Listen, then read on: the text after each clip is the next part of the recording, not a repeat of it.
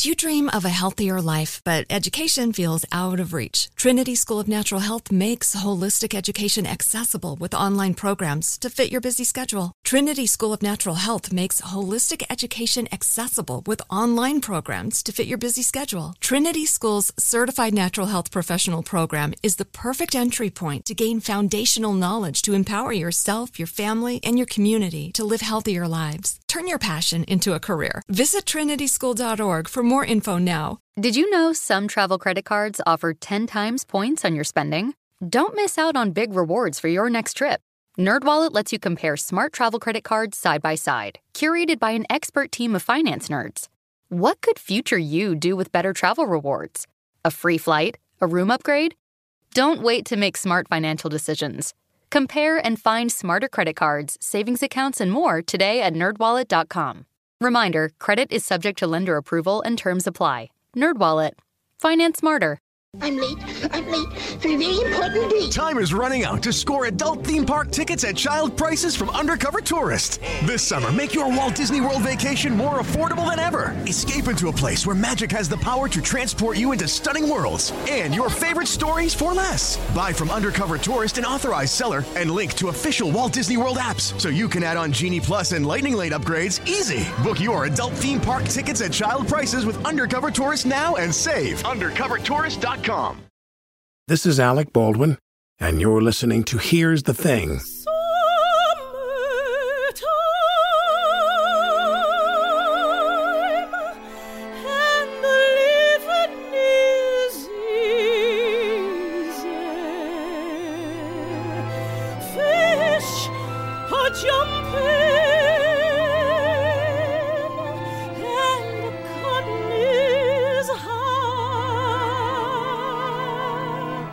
Much like the staggering beauty of her singing voice, Audra McDonald is impossible to ignore. The only person to sweep all 4 acting categories at the Tonys, she's one of the most decorated Broadway stars of all time. Reviews of her award-winning performances overflow with accolades. She's spellbinding, radiant, and wrenchingly human. This year, the Juilliard graduate took on her first voiceover role, playing Madame Gardrobe in Disney's Beauty and the Beast. The performance was so great, one critic wrote, that her name in the credits prompted theatergoers to erupt in cheers. I sat down with Audra before her debut this summer in London's West End, where she takes on Billie Holiday, whose life as a black female performer hits close to home. Specifically for me, I would say that there was an expectation on my part that things would get easier as a result of being successful. You know, well, what do you mean they're going to make more money than I am? And yet we're doing the same thing. We're basically equal as far as the roles are concerned. Or what did you do to address that, if anything? I didn't do anything for a while. I should have, right. And I didn't. You just went along. Well, and especially, when you're an actor, it's like you're always being told you should be grateful you've got the job, right. Yeah. So or you're being told that if you push too much, you're going to get a bad reputation for being difficult. Yes, and there's actors that are infinitely less talented than you who work all the time because they're just easy to work with. They're easier to work with, and they don't cause a what problem. What in terms of being an African American performer, did that change? Well, I tell you, let me give you an example of how, in some ways, it changed and didn't change. I have to acknowledge the fact that I am someone who has had an incredible opportunity in terms of sort of breaking down barriers as far as like colorblind casting, being colorblind cast as Carrie Pipperidge in Carousel, right. Or the fact that I played Mother Abbess in The Sound of Music Live, and a lot of people have issues with that, but I was the one that got the opportunity to do that. When I was doing Annie for ABC, they did a version of that with Kathy Bates and Victor Garber and Alan Cumming and Kristen Chenoweth, and they cast me as Grace Farrell. And there was a scene at the end where Grace Farrell and Daddy Warbucks proposes to Grace Farrell at the end. The happy ending's happening, And Victor was Daddy Warbucks? Yes. He was my daddy. I love Victor. I love him too. And actually, you'll appreciate this. We were sitting around one day on the set and, in that big, gorgeous mansion that Daddy Warbucks has. And we were sitting between takes and I was sitting next to Victor and I just got a little emotional. I said, Victor, what if this was really our house and we were really getting married and we had all this money and this life? And he said, in the just true Victor fashion, darling, get a hold of yourself. You can totally hear Victor saying that, right? But so anyway, so we were filming Breaking Barriers. Yeah, we were filming Annie, and so we shot the scene where Daddy Warbucks gives Grace Farrell the ring, and it's lovely. And then we get word that we have to come in on a Saturday to do some reshoots, and Rob Marshall was directing. And Neil Marin and Craig Zaden, who are wonderful, wonderful producers and have been very kind to me over the years and give me a lot of work. They cast me in Sound of Music as Mother Abbess. And they said, we have to do some reshoots. And then they took me aside and said, it turns out that Disney might be a little uncomfortable, or the powers that be. I don't know if it was Disney or ABC, or I don't know. Be uncomfortable. There might be some issues with Daddy Warbucks actually marrying Grace. So what year was this? 1999, I think, 98, 99. So we need to reshoot the scene and do it without you. You hooking up with Daddy Warbucks. You giving, yeah. And I was devastated. I was devastated. It was one of those things where you're starting to feel good. You're starting to feel like, oh, there's really change coming. Things are happening. Here I am playing this role, and it's Annie, but nobody cares, and it's wonderful. How did everybody else feel, including Victor? I think everybody and Rob. I think they were all kind of horrified, and and also. What did they use in the product in the film? Rob said, okay, so we're all going to come in on a Saturday, and you know how expensive that is when you're only shooting Monday through Friday. Come in on a Saturday just to reshoot the scene. So everybody comes in, and we get dressed up in that moment for that scene, and Rob does one big master take of Daddy Warbucks just sort of going, hey. And, hey, buddy. Hey, buddy, it's great. Isn't this great this happened? Okay. He's looking at you, kid. Exactly. You over there. You person, you. And he got one shot. One master take, one shot, and then Rob said, okay, got that. So while we're here, and then he proceeded to reshoot other things that he thought he could make look a lot better. He tried to tank it. So he tanked it. He tried to tank it. He did tank it. And so they couldn't use it. So they ended up using so you look in the film and Daddy Warbucks proposes to Grace Farrell in that. And that's because of Rob. Yeah. And his courage. His courage. Good for him. Absolutely. And then at the end of the year, when the film came out, Time Magazine said something, or maybe it was Newsweek, and he said that in things that happened this year, Daddy Warbucks marries a black Grace Farrell and nobody cares. So I don't know what that's the answer to, but it's just an issue of things that, you think you get to a certain point where, things are changing and then boom, you're sort of slammed back into that reality. What are you in the middle of doing now? I can't remember. Are you rehearsing some show? Yes. I've got a Lady Day on the West End. You're going to go to London? Yeah, I've never been. No, I've never performed on the West End. That's what I mean. You've never performed over there? I performed, but never on the West End. I've done like concerts and stuff, but I've never done a show. You never did a legit show over there? Yeah. What other places outside of New York have you performed? That's an interesting thing to think about. Well, in terms of like concert work, everywhere, but actual shows. I've only done. Well, that's not true. I did the Secret Garden tour a million years ago. So you do kind of a national tour. You go all over the place. But no L.A. Yeah, I did. But as a ensemble member.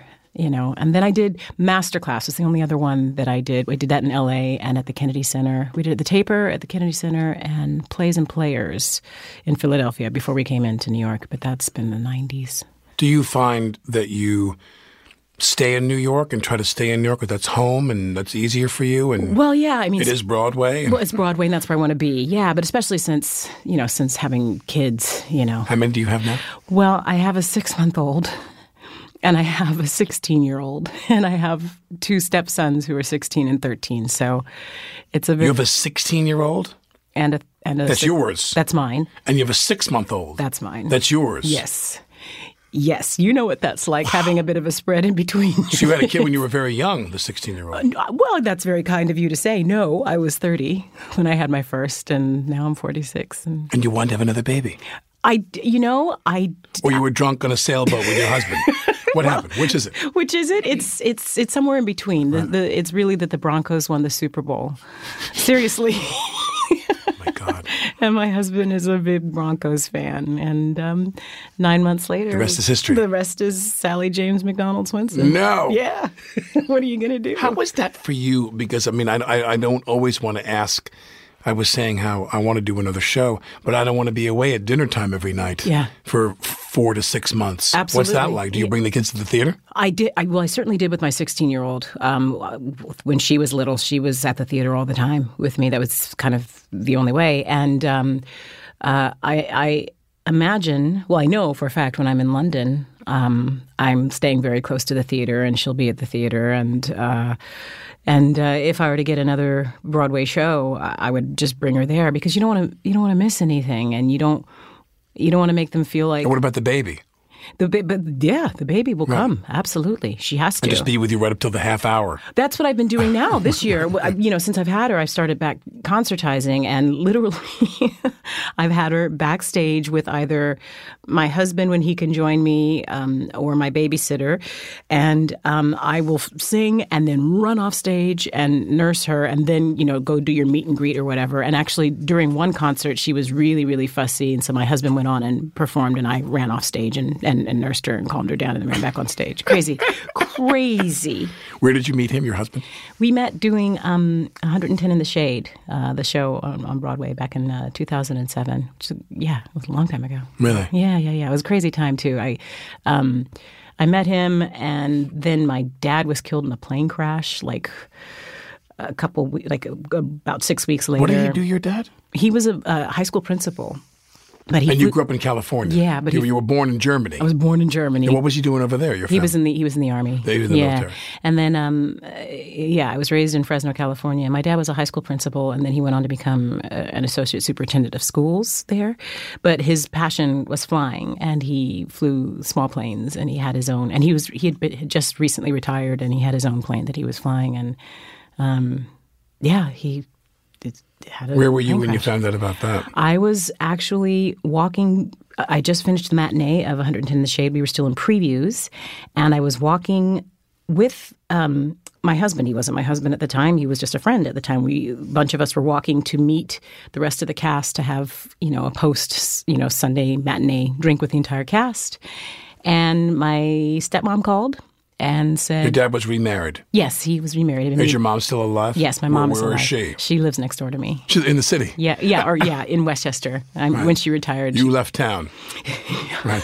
Get some break. You got a break. Yes. But yeah, my stepmom called me and said, and I was on 53rd Street between 8th and 9th Avenues. And it's interesting, in those moments. You see what happens in film, and you think it'll be similar, in real life, and it seldom is. As an actor. In what way? Well, I didn't compute what she was saying. She said your dad had an accident while he was flying the plane, and he didn't make it. And I kept saying, "Oh," I said, "Okay, so where is he now?"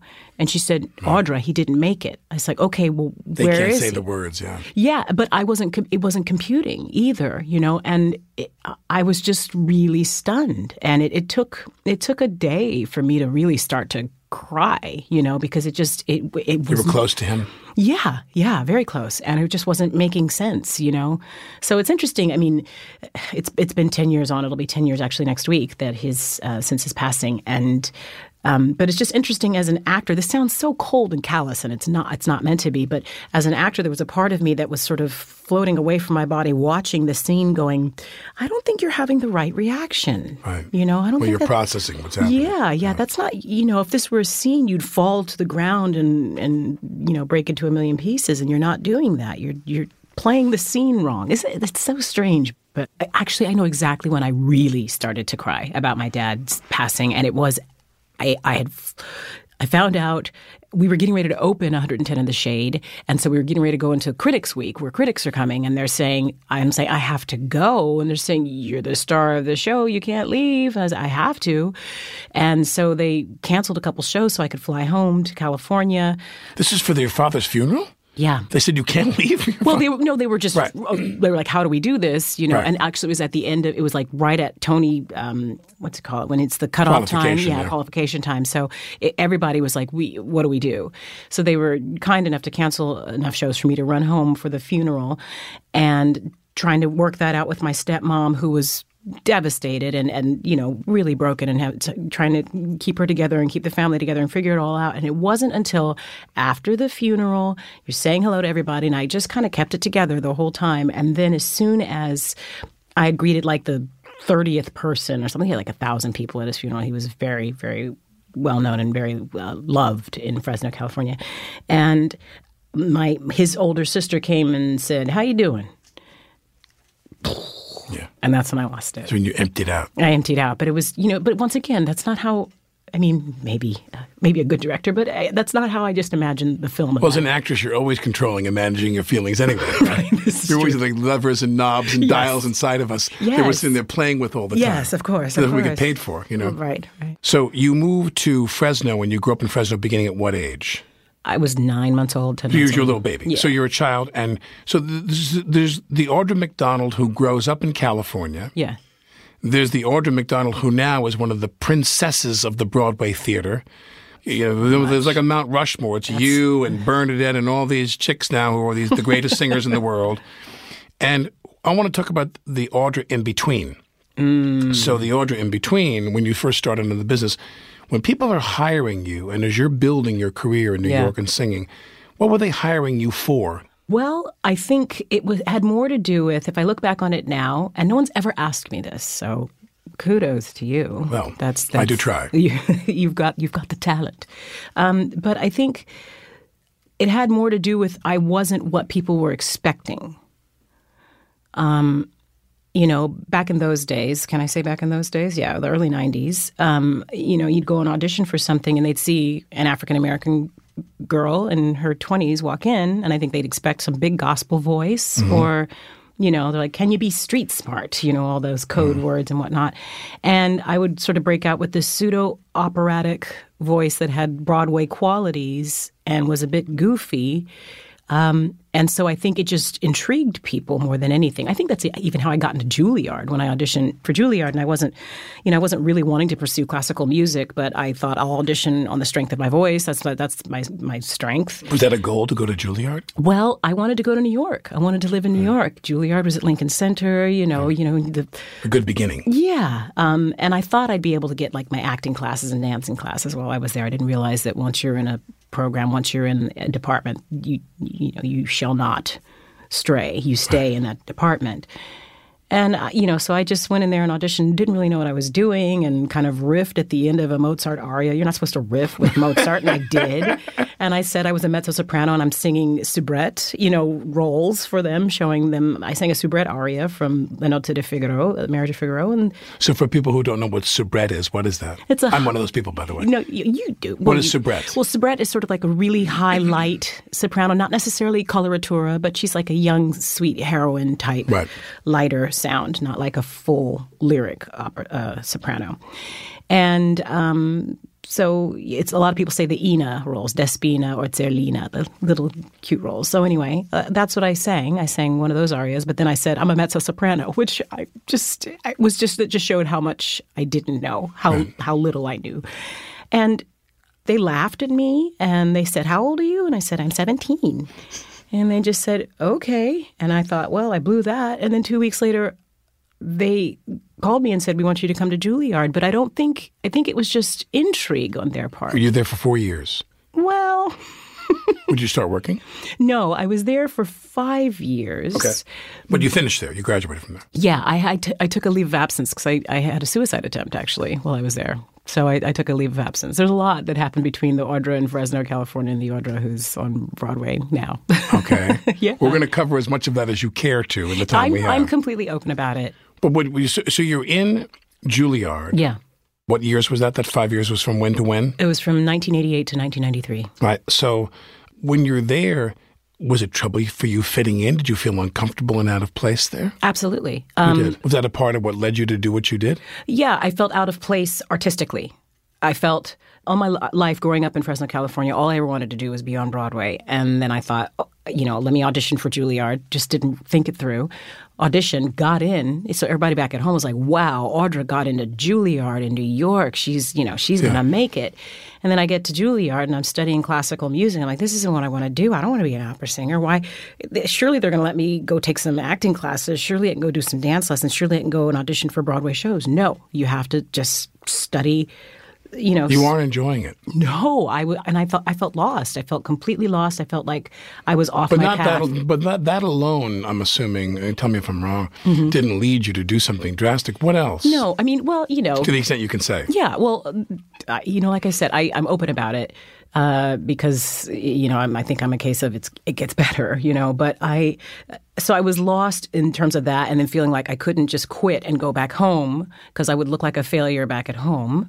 And, I had boy trouble while I was there. And so the culmination of being where I wanted to be in New York City, thinking I'm finally going to realize my dreams, stuck and failing miserably at Juilliard, not being able to admit to anybody at home what was going on, not being able to go home because I would have looked like a failure, living literally on Broadway. On Broadway. My apartment, my address was Broadway, 2508 Broadway. That's Broadway and what? 93rd. I lived at the residential hotel. The old Broadway, what I call the Wild Wild West. Yeah. Yes. Yeah. Anything north of 86th Street, forget it. You did not in those days. You needed a shield and a sword to go to the grocery store. Right. And crazy. To look at it now, oh my goodness. But what I'm curious about is that the young woman from Fresno who goes to New York, and again, let me put a fine point on this before you answer, which is, and you say you have boy troubles. Are you dating a different kind of boy now at Juilliard? No. Are they boys that were harder for you to understand? No, I was. Was that all the same? Well, I was just not being treated well by a boy. Yeah, boys are the same. All boys are the same everywhere you go? Yes. Well, okay. Thank you. My guest has been Audra McDonald, everyone. Good night, everybody. No, but see, the reason I asked is I'm wondering, are you a fish out of water in every way? Yes, I was a fish out of water in every way, except for the fact that I was in New York, which is what I knew I wanted. I knew that much was right, but everything else... That kept you grounded. Yes, but everything else was wrong. And so... in those days, I was, 2021, I couldn't see past the fact that I had gotten here and everything up to now had gone swimmingly, and all of a sudden it was all falling apart. And if you don't mind my asking, what were the ramp up, the time, and what you were thinking and feeling? And the only reason I ask this is for people who listen to this, who might be young people, and artists who experience a certain kind of pain that you experience in this business that I think is very unique, because you exude in your work. You seem so confident and so powerful. Well, I think it's because I'm where I'm supposed to be. I'm doing what I'm supposed to be doing. I'm doing what I think, if you want to get. I don't know. You're not playing the Ina roles anymore. No. But it's more about I'm artistically fulfilled. I think my artistic soul is fulfilled. It's doing what it's supposed to do.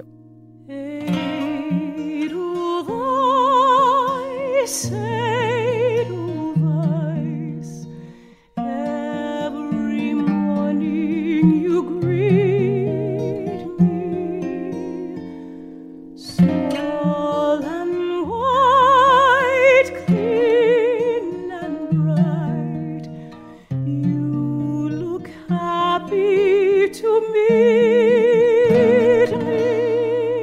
Not that she doesn't still find challenges. Coming up, Audra McDonald talks about a song that's been rather hard to sing. Audra McDonald isn't the only star who struggled to find her voice. I mean, when I tell people I was extremely shy, nobody believes me now. That's a thing that people have to overcome. Yes, exactly. I found a lot of comedians to be extraordinarily serious and almost withdrawn sometimes. So, I think sometimes we overcome things by going after the very thing that really eludes us. To hear more about Renee Fleming's story, go to here'sthething.org. Mother's Day is coming, and Mom doesn't want flowers. She wants a cocktail. Here's a hint. Get Mom Bartesian. It's the countertop cocktail maker that creates your choice of over 60 premium cocktails in less than 30 seconds, each at the touch of a button. Flowers die. Happy Hour comes back every day. So get Mom the machine that makes amazing cocktails with real fruit juices and craft bitters. Best of all, get $50 off a Bartesian premium cocktail maker with the purchase of 1 pack of cocktail capsules. So, instead of getting Mom a reason to fill a flower vase with water, get Mom the easiest, fastest way to fill her glass with the floral notes of gin. The best cocktails are premium cocktails, and the best day to get it for Mom is Mother's Day, because you can get $50 off now for a limited time. Visit BARTESIAN.com/mother to get the best premium cocktail maker for Mom at the best price for you. Bartesian, premium cocktails on demand. Do you dream of a healthier life, but education feels out of reach? Trinity School of Natural Health makes holistic education accessible with online programs to fit your busy schedule. Trinity School of Natural Health makes holistic education accessible with online programs to fit your busy schedule. Trinity School's Certified Natural Health Professional Program is the perfect entry point to gain foundational knowledge to empower yourself, your family, and your community to live healthier lives. Turn your passion into a career. Visit trinityschool.org for more info now. Like many of us, you might think identity theft will never happen to you. But consider this. There's a new identity theft victim every 3 seconds in the U.S. That's over 15 million people by the end of this year, equal to the populations of New York, Los Angeles, and Chicago combined. Even worse, identity theft victims often don't even know they're victims. That's why LifeLock Identity Theft Protection alerts you to identity threats, even the ones that don't show up on a credit report, like data breaches, fraudulent bank transactions, loan and credit card applications, and crimes committed in your name. If your identity is stolen, your own dedicated LifeLock U.S.-based restoration specialist will work to fix it. LifeLock protects you in ways that you simply can't on your own. Join now and save up to 25% your first year at LifeLock.com/iHeart. That's LifeLock.com/iHeart to save up to 25%. Identity theft protection starts here. This is Alec Baldwin, and you're listening to Here's the Thing. If ever there was a track record that warranted divadom, it is Audra McDonald's. But despite her unparalleled fame, the Queen of Broadway is disarmingly humble, perhaps the mark of a person who's endured great pain, in her case, while studying at Juilliard. This was my third year, and it had been just yet another year of floundering and doing poorly in all my classes, and teachers just saying, you've got to give over to your operatic sound, and me not wanting to, not knowing what that was. And when I would get close to an operatic sound, I'd say, I don't want to sound like that. So I felt like I was just being pushed. And they were doing their job, rightfully so. This is you're at Juilliard to study. This is what you're going to do. To push me into a place that just wasn't me artistically. So that coupled with being, 20, 21 by yourself in New York and being treated poorly by... whatever his name was, yeah. What's his name? Yeah. He's selling hot dogs on 6th Avenue, by the way. I wish I could say that. No. He's fine. He's a great guy now. But at any rate, so all of that combined with me being sort of like the great hope from my hometown, too. Audra's going to make it. If anybody's going to make it on Broadway, it's going to be Audra. The boy was the catalyst that sort of broke it was the straw that broke the camel's back. But it was 3 years of I'm in the wrong place, doing the wrong thing. I'm failing miserably, but I'm here in Disneyland where I'm supposed to be, where I said I wanted to be. So what'd you do? I slit my wrists one night. And what happened? And did you write about this? Have you written about this? I haven't. I guess I should. I speak about it all the time, right. But maybe one day I'll write about it. And who found you? I slit my wrists and then realized what I had done and called the student affairs director who I had become close with and said, I help me. And someone came and helped you? And they helped me and they took me to a mental hospital. Right. It's interesting. This mental hospital is still there, Gracie Square Hospital. It's next door to my OBGYN who delivered my 6-month-old. God, what a circuit that is. So I almost didn't make it, and now I made it, and I'm in this office over here. Yes, I had to pass it, every week to go to my OBGYN appointment. I had to pass Gracie Square Hospital, and every time I passed it, there was a part of me just, waddling down the street, pregnant as can be, some 29 years later. I felt such relief and joy, and a sense of, yes, I get the big picture now. What month in the school year was that happened? It was January or February. So it's at the midpoint, let's say, and you take off, obviously, and you come back when? You come back the following fall, or you don't? I came back the following fall for a little bit, and then I got an opportunity to audition for something that ended up being The Secret Garden, actually. And I asked the administration office and the dean what I should do, and they said, go do that. It's okay. Take the time off to go do that. It seems like that's where you want to be. So, and they probably didn't want to disappoint you at that point. At that point, they were like, "Sure, Audra, go, go. You want to go sing on Broadway? Go, go do it." Yeah, we don't ever want to get in your way. The thing is, there was actually not a lot, but they had a special arrangement with Gracie Square Hospital. There were a couple of other Juilliard students there that I had wondered what had happened to. I was there. I was at the hospital Gracie Square, I think, is a private hospital. I was there for a month. They evaluated me and said, "You're not going anytime soon." And did that change you? I was so heavily medicated.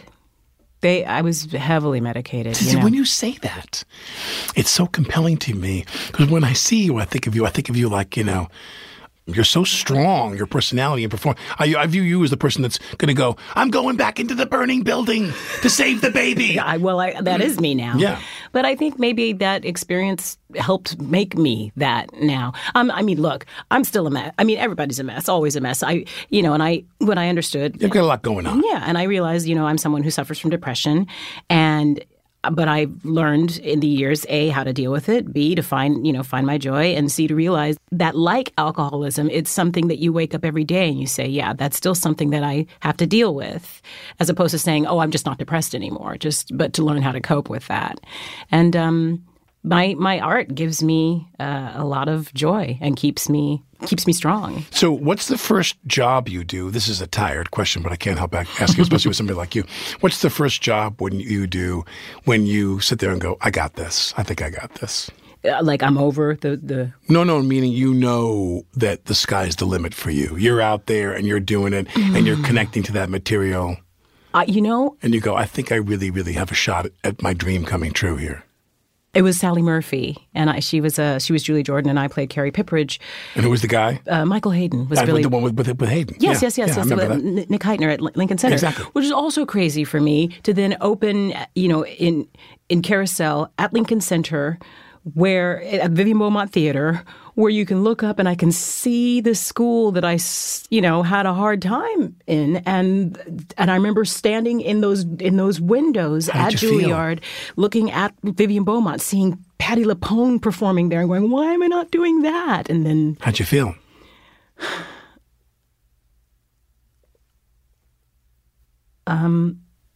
Like the luckiest survivor in the world. I felt a sense of gratitude, a sense of relief, and a sense of, okay, I get it. I now get that I was on my path. Out the window of one place is your future. Out the window of a Juilliard where you try to snuff yourself is the Vivian Beaumont where you're going to do Carousel. Yeah. Across the street's always a vista for you, what might have been. What might have been. And what was, which was something not bad. Yeah. And wonderful. Yeah, babies and Tony Awards and all that stuff. I think what I realize is there's a bigger picture. And I think, it's very easy to, just get into tunnel vision, especially when you're young and it's only you that you're having to think about. And not that that's a bad thing, but it's just easy to get buried very quickly under emotion and fear and disappointment and all that. And then I just think that I learned to have a bigger picture about life. Once you become extraordinarily successful in the business, you won your first Tony Award for what show? Carousel. For Carousel. And you were how old? 23. You're a child. And you win. You were fresh out of that situation. You weren't that far removed from that situation. Oh, no, I was 2.5 years away from that situation. So 2.5 years later, which is nothing. Yeah. You win a Tony Award, and you've won 6 Tony Awards. Yes. You've won the most Tony Awards of anybody. Are you tied with somebody? You're tied with... No, not with actors. No, no, that's true. It's true. I'm not standing. No, I love when people sit there and they go, "Oh, I don't know. I don't keep track of that." I go, "You liar! You got all your Tonys lined up." I do right not. Above no, I'm not you. I'm saying, but people in general. No, I doubt you do actually. But to embarrass you even more than I already have. Oh, good God! You are enormously talented, and everything clicks, and you're very, very successful, and you're a gorgeous woman. Well, you're kind. You're a gorgeous woman. Thank you. And what did that do in terms of your career? Meaning that you could have gone and made films and done a television series. Did you have a lot of offers to do that you swept aside? No, I've never had those offers. I mean, I did one television series once where I played the best friend in Private Practice to the main character. What show? Private Practice. Who was in that again? Kate Walsh played Addison Montgomery, and I played her best friend. How long did you do that? I did it for 5-6 years. The show ran for 7 years, and I did it for 5 or 6 years. But no, Hollywood has never really banged down on my doors, and I think that's because you're very kind to say I'm gorgeous, but I don't think I'm the typical sort of look. I'm also a big girl, and I'm proud of that, and I'm fine with that. But, you know, it's interesting when you go to Hollywood and you see these people on the movie screens your entire life, and then you see them in person, and they're all like 1/4 of that. Like a paper airplane. Yes, yeah. Exactly. You're like, what the hell? Yeah, you don't look well. Yeah, you look terrible. Do you want a cheeseburger? Yeah. No. I mean, it doesn't look terrible, but it's just, for me, it's just like, I think size-wise that has something to do with it. And I don't know that that's where I'm at my strongest. Right. You know, and I think you work so hard to develop this perch you're in now. Mm-hmm. What's that like for you to have to go out and wring yourself out? Again, what's and the again, process and again. every night? Well, the process for me, I go really inside. I get really quiet. People around me think that I'm angry with them before I do a show, because I just get very quiet and I go inside and stay still. And I'm not one to kind of jump around and go visit other dressing rooms. I have to kind of go in and be super, super, super quiet and still, because... Focus. Yeah, because in a minute, you're going to have to turn all of your insides out. And so if I'm giving all that out beforehand, I will have nothing to give. What was one of the hardest ones for you? Lady Day. Absolutely. That was by myself on stage for an hour and 45 minutes, just having to give it. And especially living that life that she led. I have to live that on stage every night. I was no fun to be around before the show. After the show, I was a ball. That's very common. Yes, because I was thrilled it was over until the next... You know, it's interesting. I know, I can't remember who... Oh, maybe it was... Kathy Bates. I can't remember who said this to me, but I said, well, why don't you ever come back to Broadway or do a show on Broadway? And I think it was Kathy Bates. She said, oh, honey, that's hard. It's hard. And she's right. You know, it is, because especially when you think, okay, I've done it. I've given a good performance. I got through that. You know, when you're doing a film, you're like, great, it's in the can, and now I'm off to Cabo or whatever. Right. You know, but Broadway, it's like, and now I have to do that again tomorrow night, and then the next night after that, and the next, and it's a blessing. At the end of every day, I got to go to work. Exactly. You have that whole day, and what happens in that day, in the world. The worst thing for me when I was acting was when I'd have a wonderful, fun day.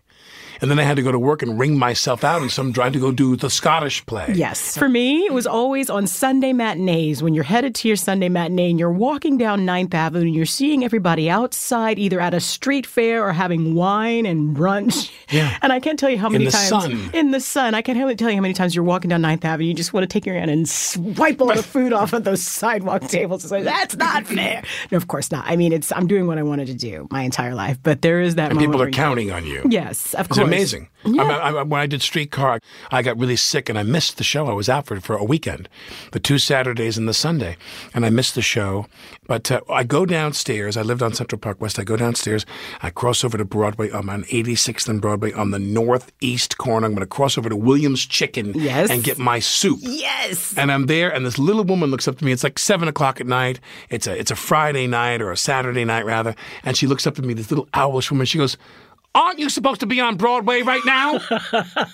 And I thought, God, this town, this flippin' town. I have a story like that too. It was a New Year's Eve, and Ethan Hawke had been able to. We were doing Henry IV at Lincoln Center, and he'd been able to get the entire cast invited to the Plays and Players Club, or what's that club over on Players Club? Players Club, yes, for New Year's Eve. So we're all there and we're all celebrating, and it's wonderful. But we're in and amongst the actual members of this club, and it's New Year's Eve, and I'm doing a play, and I was still young, and I thought, I'm going to have a cigarette. Why not? I'm going to have a cigarette. And I don't smoke as a rule, but I just decided it's New Year's Eve, I'm going to have wine and cigarettes, and it'll be fun. So I was smoking out on the little terrace they have out there. I'm smoking my cigarette, and I'm chatting with some of my cast members, and an older woman who's a member of the Players Club, she comes up to me and she said, I'd say you're Audra McDonald, but it couldn't possibly be her because she wouldn't be smoking. Never. Destroying her instrument. She wouldn't be smoking. And then she just sort of marched off. Now, who are people who, in your life, in your career, one might assume, you've sang the songs of pretty much everyone you want to sing, but is there one that's gotten by you? Is there some composer whose music you want to sing that you haven't sang? No, I wouldn't say that. There's always young I have always championed the work of new young musical theater composers, so I'm always looking for new work to do. There are certain songs that I stay away from because I don't feel that I can do them properly. For example? One that I have not been able to conquer, that I have tried a couple of times and never done in public because I can't conquer it, is Being Alive by Sondheim. I cannot, as much as that song moves me and as much as it means to me, every time I try and sing it, I fail. Huh? So I have not done it in public, and I won't until I figure it out. Is that strange? Yeah. No. I'm sure there's people. It's like in plays. I'm trying certain to think roles, of who. yeah. I'm trying to think of writers. Do you have writers whose work you steer clear of as a performer because you don't get it, so you don't know how to bring it to life? Not that you don't enjoy watching? I might enjoy watching, whatever I want to have in the theater. Life itself is so filled with oddities now and surreal crap going on with the government and everything. Oh my God. I want to see something which is really, I want some honesty. Right. I need to have, like oxygen, I need a big hit of honesty. That's interesting. I was listening to a performer on the way down here who I absolutely admire, whose work I admire, and they were singing a song that didn't, in my mind, seem quite right for them. Not that they weren't singing it beautifully, but I thought, I don't think they believe this. I think they're trying something and they don't believe it. And there's a part of me that thought, why am I thinking that about them? I do that stuff all the time. But I think you're right. There is something going on right now in the zeitgeist that's sort of like everybody is needing truth and needing something to ground them. Where is reality anymore? Satire. Now, my last question for you is, well, first of all, describe for me, if you would, as I try to always think about people in your profession and who do what you do as well as you do, a moment when you're on stage and you used to go out there at night and you'd sing a song and you knew you were going to kill these people. The minute that you sang that song the way you sang it, you could almost feel the people just getting destroyed by that song. Is that in Lady Day as well? Well, I think in the beginning with Lady Day, because I think no one thought that I could find her voice. Because I'm a soprano. So there's like, what do you do? What's a soprano doing Lady Day, trying to be Billie Holiday? She doesn't have it in her. And I didn't think I had it in me. And so some nights, the show opens and the first thing I do is sing before I even start speaking. And so the audience, and you can tell that the audience is waiting to hear, is she going to get it? And on nights that I really felt that I was really lined up with Billie, I had enough of her perfume on, and I had the makeup right, and I had the gin behind my ears so I could smell like what she must have smelled like in those days. And I would open my mouth and sing the first, all I know is I'm in love with you. And sometimes I'd hear the audience gasp.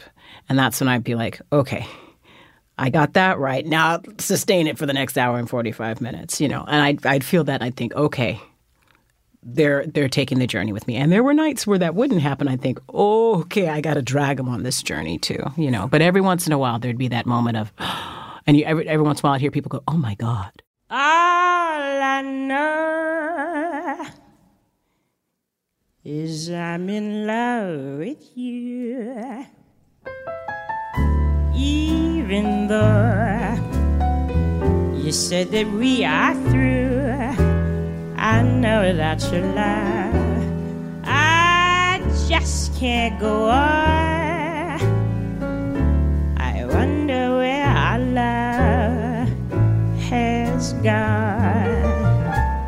The final line of a review from the Evening Standard for her recent West End debut as Billie Holiday doubles as a review of Audra herself.